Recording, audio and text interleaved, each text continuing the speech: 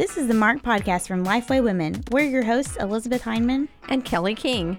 Each episode, we'll talk about what God is doing, how He has and is marking each of us. Sometimes that will be through interviews, and sometimes we'll have conversations around the table. We're so glad you've joined us today.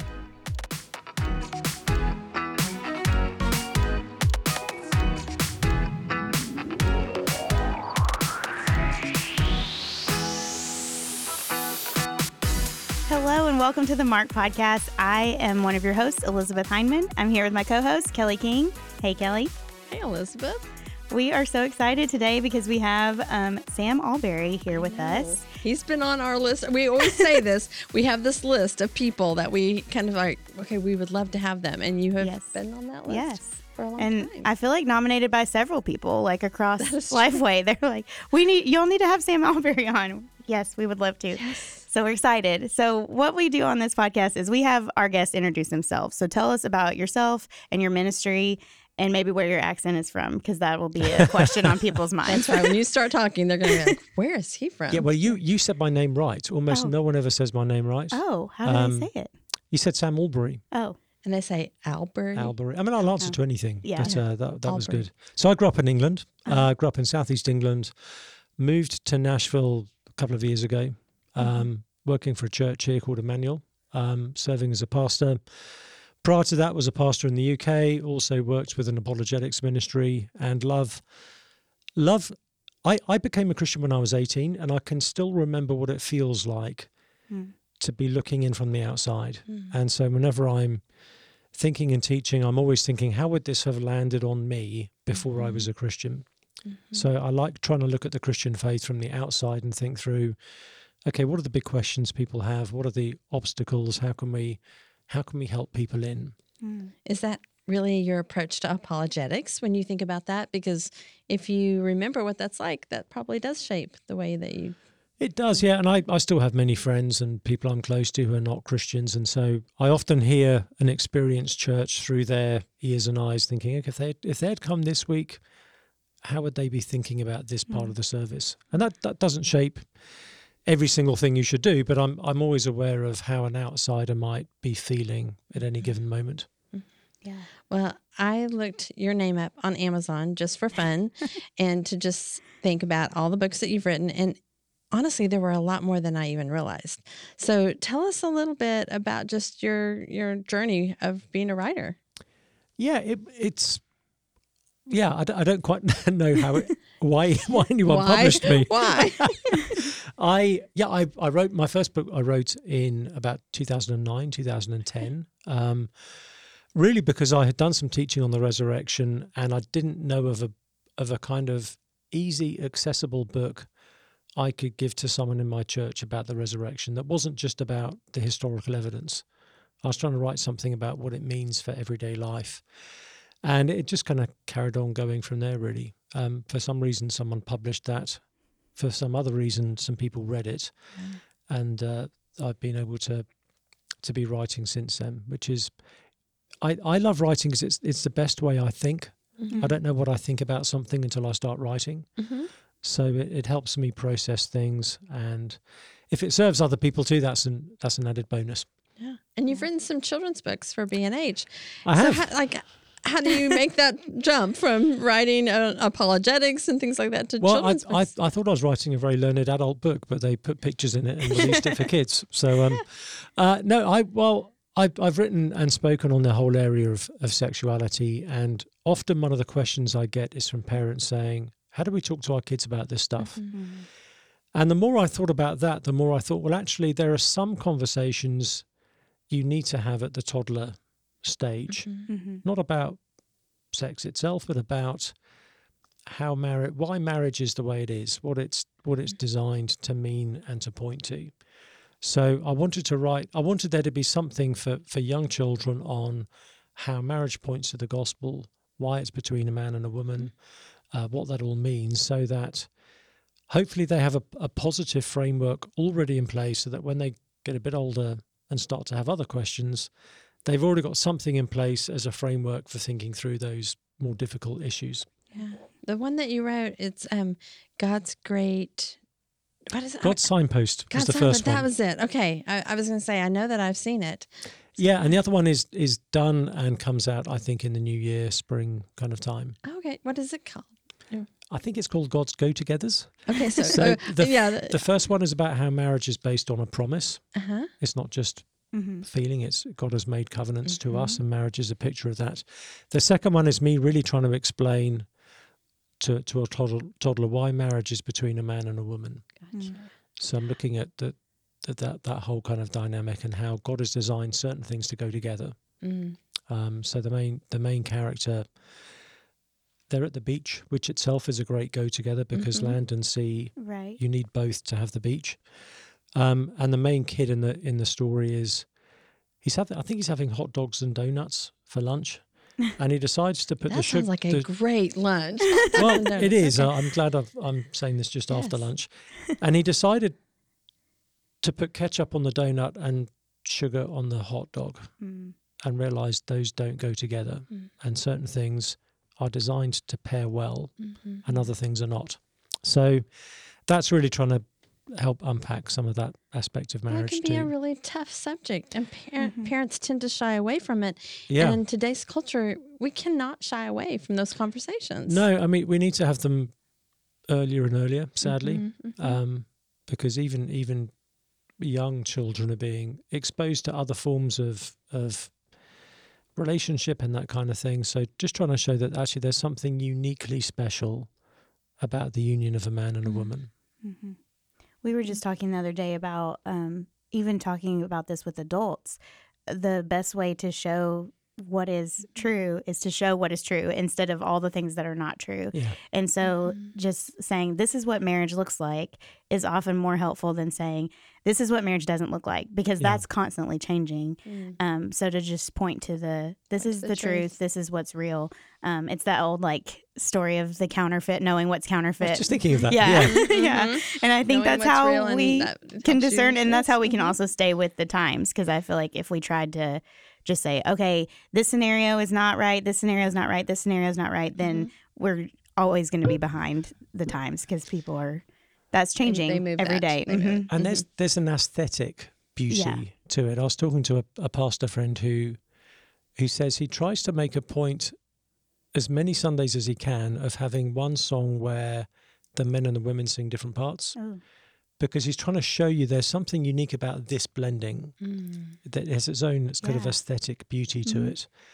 And he said sometimes, rather than sort of trying to give people rational arguments for male-female complementarity, he said sometimes it's best just to show the beauty of what happens when maleness and femaleness are brought together in some way. I love that. That's a good illustration, for sure. Well, one of the books we want to talk about is kind of sort of related to this. It's about not being married, the 7 myths of singleness. And you've written about and spoken about singleness in other places as well. When I told some of my coworkers that you were going to be on the podcast, she was like, oh, I'm so glad. She said, I can't wait to hear it because I loved his sermon on this same topic. And so as we head into the holiday season, we thought it might be helpful for both our single and our not single listeners to hear about some of the challenges and the gifts of singleness, especially this time of year. I feel like it's sometimes front and center in all of our minds this time of year. So what are some of the myths of singleness that you debunk in the book? And are there any ones in here that kind of surprise readers? They're like, I would have never thought that was a myth or whatever. Yeah, I should add I am single. So I, here I am having written a book for children about marriage, being unmarried without kids. Yeah. So I may have a bit more authority to speak about the singleness aspect of that. I think there are lots of things. I mean, what surprised me when I first really looked at what the Bible says about singleness is how positive it is. We tend to think of singleness primarily in, if not negative terms, then at the very least, we even call it being unmarried. It's the state of not having something. We don't call married people unsingle. So we're already dealing with it in terms of what it isn't and what you're without by being single. Whereas the New Testament especially seems to talk more about what you have if you are single. So that was one big surprise. Yeah. I think a related one is one of the big fears people have about singleness, very understandably given that the time in which we live, is that it means being desperately lonely. And that can be the case for many people. But again, when you look at the New Testament understanding of church life especially, it's meant to be deeply rich in terms of relationship and community. So I was surprised seeing just how broad the biblical categories of intimacy are. Because in our culture at the moment, we have one category of intimacy, which is romantic intimacy. And you either have that or you have no intimacy and you're just not known properly.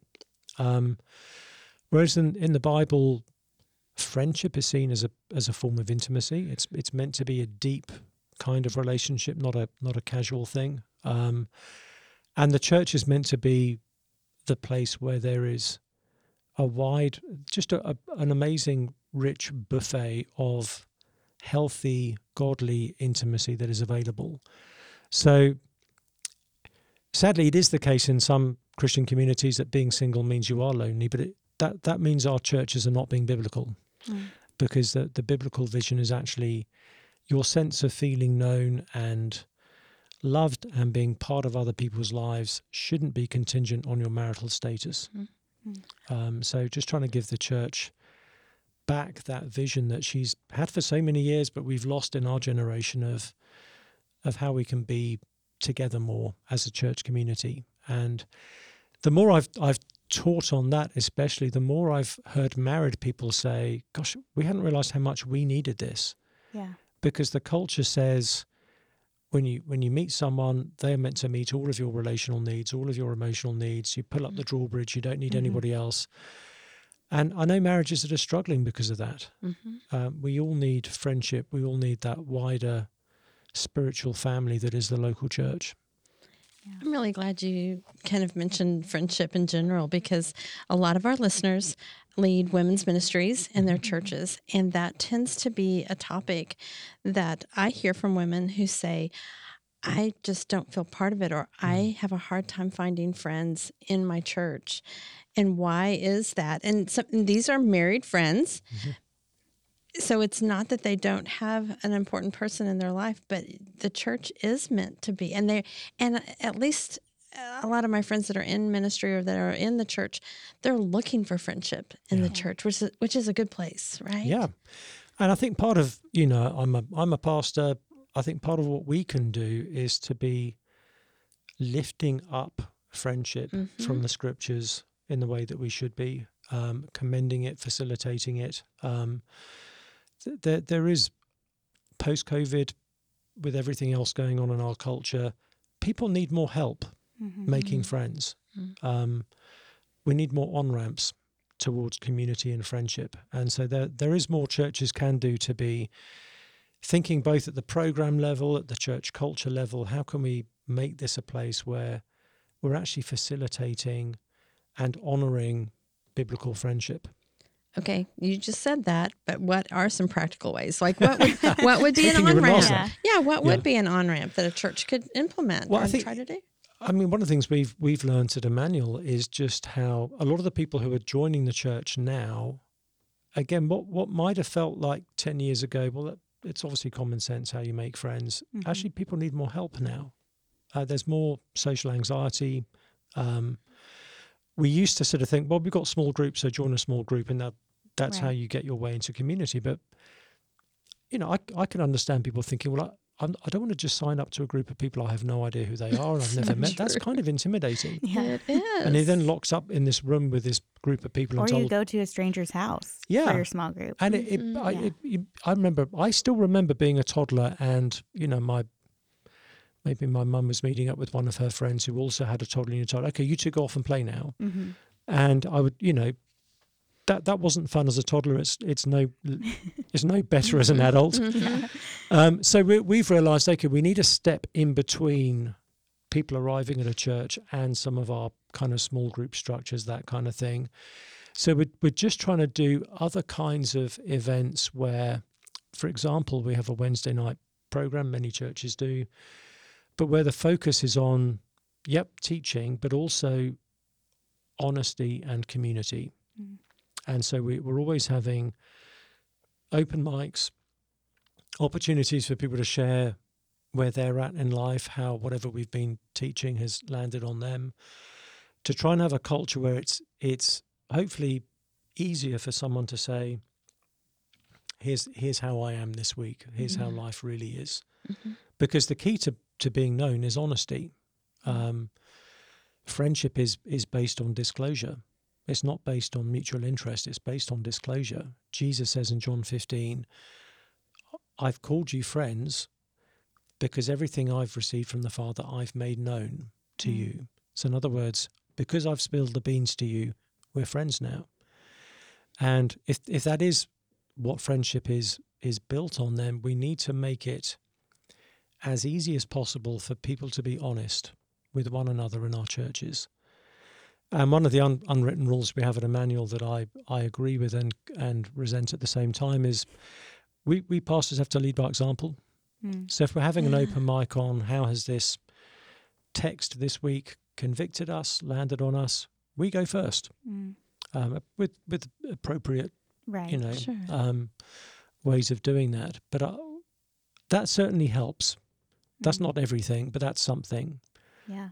It also helps that the size of group we are on a Wednesday night, it's big enough to be a good mix, a genuine cross-section of the church family. We have childcare available, but it's not so big that you feel lost every week and you don't know who anyone is. It's small enough that you get to recognize faces and people recognize you. And we found that has become one of the on-ramps to people beginning to get to know other people. And if you want to come along and just sit at the back and keep your distance for a while and sort of wait and see, you can do that. If you want to be throwing yourself into other people, you can do that too. People have different speeds at which they connect, and we need to honor that. Yeah. I even saw that in a church several years ago. I was leading a Bible study, and there were a lot of women who came. It was on a Wednesday night, and I had never seen them before. And I thought, maybe I'm just not paying attention, but I don't know who these women are. And as I got to hear their stories and got to know them, they had really kind of made their way into our church through Celebrate Recovery. And so it was a step. So they found community there. Bible study was the next step. They weren't even going to Sunday morning yet because they weren't quite there. But I thought, we expect people just to jump in one place, but it could be this step-by-step process. And, people, we have a similar, groups coming from similar kinds of backgrounds and ministries, and they've already learnt the honesty piece, which means they often, when they do then want to integrate, actually that tends to happen quicker for them. The other thing I should have mentioned is food. Food is designed to be a relational experience, and so trying to do not every, particularly as we were coming out of COVID, we as a leadership, we were thinking we need to do some church events that are not just because we need to do some teaching or help, that kind of thing.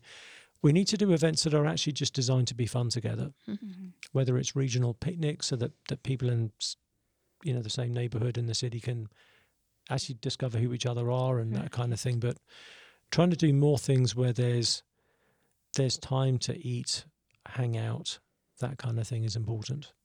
Yeah. Those low risk, high reward. Yeah, and not everything has to be kind of task oriented. Right. So just trying to be together as a family. Yeah.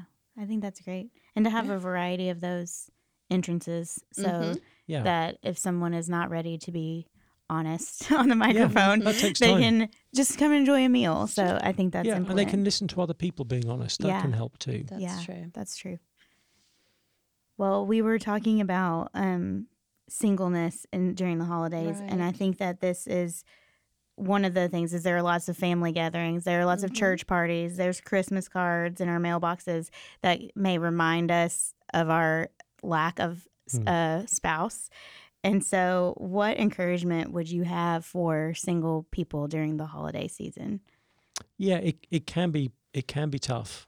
I think one thing I always try and remember myself and help other single friends remember is it can be tough on lots of people too. Yeah. For a variety of reasons. There's so much cultural expectation that the holidays are when you have your Instagrammable family moments. Mm-hmm.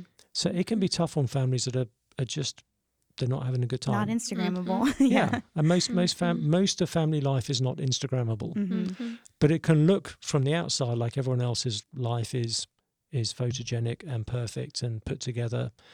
Hardly anyone's is. So it's just worth being aware of that. And there are some families dreading the holiday season too, because they're just aware of the ways in which they don't meet that cultural expectation. Right. Obviously, for a lot of people, there's your own immediate family, there's extended family, and for a lot of people, there's going back to visit parents and other relatives. So it's always good just to keep an eye out on each other and find out what each other has or hasn't got planned for the holidays. I know some married couples for whom it can be lonely because their families are a long, expensive flight away. Right. And so they feel like they don't really have anywhere to go or people to be with either. Mm-hmm. And so that's where we can all serve each other and try and make sure everyone who wants to be with others can be. Mm-hmm. And so for families that are staying put and already cooking for a gang already, to see if, well, let's include another 2 or 3 people. Again, it might be a couple who've got nowhere to go or a single or 2. If you're already cooking for 8, cooking for 10 isn't much more. For those of us who are singles, we shouldn't just think it's everybody else's job to notice us and invite us, but it's good for us to think, actually, are there things I could do that would be easier for others? Is there a family I could cook for because they just never get other people cooking for them? Or can we combine resources and say, well, I'll bring this amount of food if it's easier to come to you because that's all your kids' stuff is there. Why don't I come and I'll bring some food to you? Or why don't we combine resources? I can cook okay. I can't big Thanksgiving cook. Right. So, it might be me saying to 2 or 3 other single friends who I know are going to be around over the holidays, why don't we pool our resources and together host something for others? Yeah. I can do the meat part, you can do the dessert part, whatever it might be, or I've got the house that has the space, you've got the skills of cooking stuff. So there's lots of ways of doing this, but just to be aware that there's different kinds of need and hurt out there for us all to be aware of. And let's just ask each other, not, hey, what are your plans for the holidays? But hey, how are you feeling about the holidays? Because it just gives people permission to say, yeah, I'm looking forward to it and I'm kind of dreading it. Yeah. And it's good to understand what each other's going through on that. And singleness isn't just in a cookie cutter, like it all is this one way. I mean, there are elderly people who are widowed, who are now single. And so that looks very differently to them. There's the childless couple Sure. who are old enough that maybe they don't have their own parents to go to, but they don't have their own kids and their families to host. There's lots of different shapes and sizes of experience around the holidays that we all need to be aware of. Yeah. And maybe Last that's year- the key, is just being aware. Yeah, I was being just going to say intentional. last year there was a big group of us that for all variety of reasons found out we were all going to be by ourselves on Christmas, and it was like different scenarios is the reasons why we were all by ourselves. And so one of the families, it was 2 sisters, they lived together, and they were just like, hey, everyone come over here, everybody bring food. But it was like this weird conglomerate of people, and there was a 2-year-old and a family unit there, and then there were a grandparent and all these different in between, a lot of single women. But it was just a really fun Christmas, and one that I'll remember forever because we weren't necessarily like setting a precedent, like this is what we're going to do every Christmas from now on. It was just like, hey, this happened this Christmas, we all happen to be by ourselves, and we all just kind of, I think it's important for us to remember as single people that sometimes we have to say, hey, I would really like plans on Christmas and I don't have any, instead of, like you said, just relying on others and just being like, no one's thinking about me, because they may be thinking, well, you don't want to come over to our house, like you don't want to come into this chaos. Talk about being honest with your friends. They're seeing your extended family. Yeah, there's a couple of families I'm very close to here, and one of the families, I remember I said, I'd love to have you round. They said, okay. And I said, no, I mean, all of you round, you and the kids. Yeah. One Saturday, I'll just cook you food and we'll play games and stuff. And like, are you sure you want our kids in your house? I was like, yeah, I am sure. But their thinking was, why would anyone want our family around? Right. So it's good just for us to be aware that everyone's got their own Yes. insecurity. College students who are here from other countries, they are not probably going to get to go home during a holiday. And so, especially not Thanksgiving, because they don't celebrate it. Yes. I remember there was one fall, my son, when he was in university, when he was in school, he brought over some friends that were, from a different country. And it was funny. They came over and we fixed, food, and they said, "Can we see your backyard?" And I was like, "Sure." And so they went out in the backyard, and I asked them, I said, "Was that what you expected? Like, what? Like, did you have this expectation of a backyard?" And they're like, "We grew up like watching the Cosby Show, and there was a backyard and a fence, and we just wanted to see like if you had a fence, like if you had like the same kind of backyard." And I was like, "Okay, that's interesting." I just never, and they had never been invited into someone's. They'd been here a year. That's a key thing. There are so many overseas students who never see the inside of a typical family home. And you're right. And whether it's Thanksgiving, which they don't even know what that is anyway, or Christmas, where they can't get back home, that's another group that can often be overlooked. And to be sensitive that the food that we eat might not necessarily be the food that they eat. I remember cooking, or helping cook, I should more realistically add, a Christmas dinner for a whole load of Thai college students. And, we thought, let's give them the classic traditional Christmas turkey with all the trimmings and cranberry sauce. And in England, that's a very traditional Christmas lunch. And they were polite, but they needed to add just tons and tons of chilies to it. So we let them, because it just didn't taste of anything unless it had lots of spice in it. So that was fun. Yes. But it could be these holidays can be a great occasion for doing some kind of, hey, here's a cultural thing. I'm British. I'm still new to Thanksgiving. I love it. Yeah. But it's quite a fun thing to take some other people and say, hey, do you want to come and experience this weird thing we do called Thanksgiving? Or do you want to come and join us for Christmas and see how our crazy family does? Every family has its own way of doing Christmas. So it can be fun to compare it to what you've seen on TV. Yes. That's right. Maybe a little different, for sure. For sure. All right. I'm going to change subjects for a second because your latest book that you did for grownups is called Is God Anti-Gay? And I know that has been something you mentioned that you've written a lot on sexuality, but tell us a little bit about that book and why it's so important today. Yes, and I originally wrote it over 10 years ago. Okay. So it came out in 2013, and I realised a couple of years ago that it was approaching its 10th birthday and that the world was so different in 2013. So I thought, okay, I need to do a new edition of this book. So I went through the whole thing. Some of the terminology and language has even changed in 10 years. A lot of the questions have. Okay. So there's questions I jettisoned from the old one and new ones I added. Different priorities in what to be talking about. So kind of brought out a new edition of the book. And really the goal is to help Christians and non-Christians try to understand what Christians believe about the whole issue of sexuality and why we believe it and how we believe Jesus is good news in this part of life.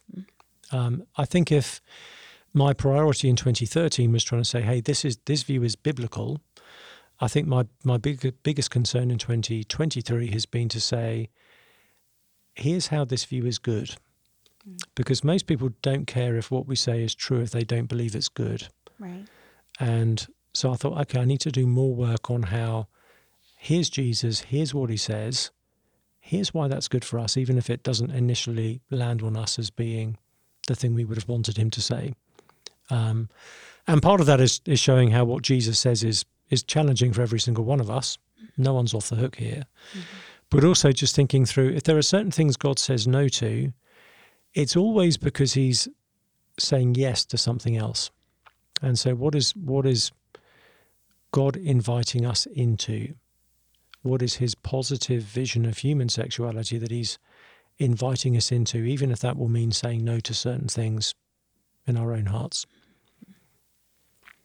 Along those same lines, I know a lot of people who are going home to family, friends during the holidays may encounter a loved one who identifies as LGBTQ plus, or who has different views on sexuality than we do. How would you advise people, encourage people to approach someone who believes differently in this line of thought, who may be whether they're confrontational with those beliefs or not, or even living in that lifestyle? How would you challenge us as Christians to do that? Yeah, I think there'd be a few things to bear in mind. One is that Jesus shows us in his own life how he can be friends with someone he doesn't agree with, and how he can disagree with someone without rejecting them. They called him the friend of sinners, and if it wasn't for his being a friend of us, we wouldn't know him. So our culture doesn't have those categories. Our culture thinks if you affirm someone, that's how you show them you love them, and if you don't affirm them, then you are rejecting them. We just need to be living demonstrations that is not the case. And so the extent to which we feel we have to be verbal about our non-agreement, that's a wisdom issue. We may not need to hammer that every single time we see that person. What we do need to show them is that disagreement doesn't mean we don't love them. And so I want my friends who identify as gay, I want them to feel loved by me more than they feel loved by people who agree with them. I want them to know how much they mean to me, how glad I am to have them in my life. So that's one element of this, is just trying to love people better than they expect us to. I think another thing in conversation, because it's such a highly charged area of conversation and so many sensitivities, a rule of thumb that has served me well is try not to say to someone what you can't say to everyone. People easily feel got at. So rather than saying to someone, well, I don't agree with what you're doing, I might say, yeah, Jesus has some challenging things to say on this to all of us. I'm not wanting someone to feel like they're being singled out and got at. So I find it helpful to speak in much broader brushstrokes and show how, again, the message of Jesus is humbling for every single one of us. It's challenging for every single one of us. It's compelling too, so that no one feels that they're being kind of treated fundamentally differently to everybody else. That those things have helped me, and to listen well. So if it's someone who, we've not had much opportunity to kind of hear much of their story, then it can be really profitable if someone's willing to share, just to say, I'd love to hear more about your journey. Would you be willing to share that with me? That in itself is an act of love, listening to someone well. But I find it then gives me a sense of, now I know that you've been on that journey. That starts to give me instincts about where to begin in sharing Christ with that particular person. If they've come through hurt and pain, maybe rejection, then I want them to know Jesus is the one who won't break a bruised reed, that you can trust your wounds to him. If someone is confused about their identity, I want them to know, along with the woman at the well, that this is the one who makes sense of who we are. She said, come and meet a man who told me everything I ever did. Could this be the Christ? So there's lots of different, again, on-ramps to life with Jesus. So I find listening helps me think, okay, given where someone is at, this might be the best first step for them to take. It reminds me of a quote that I've kind of been reminded of this year, and I don't remember who first said it, but there are two things that Jesus doesn't reject: an invitation to dinner and the tears of a sinner. That's beautiful. And I thought, that's what I want my life to be like. Yeah, for sure. Yeah, that's good. All right. Well, the question, because we're on the Marked podcast, Sam, is what has marked you in your walk with Christ? Yeah, there'd be lots of potential things I could say, but I think the thing that grabbed me when I first heard the gospel and has kept me is the goodness of Jesus himself. And thinking, okay, whatever he says, whatever he has for me, whatever following him looks like, I know he's good, and therefore I can trust him. That has preserved me through some difficult seasons. But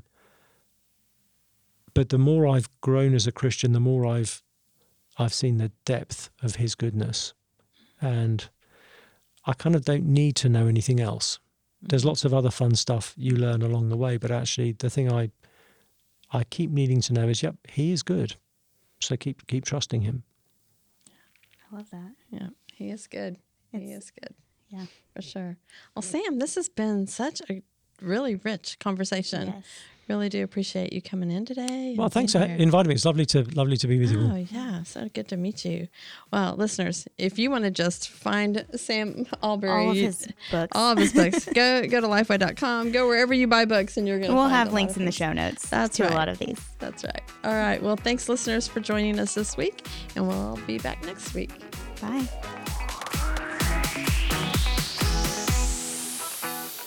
Thanks so much for listening.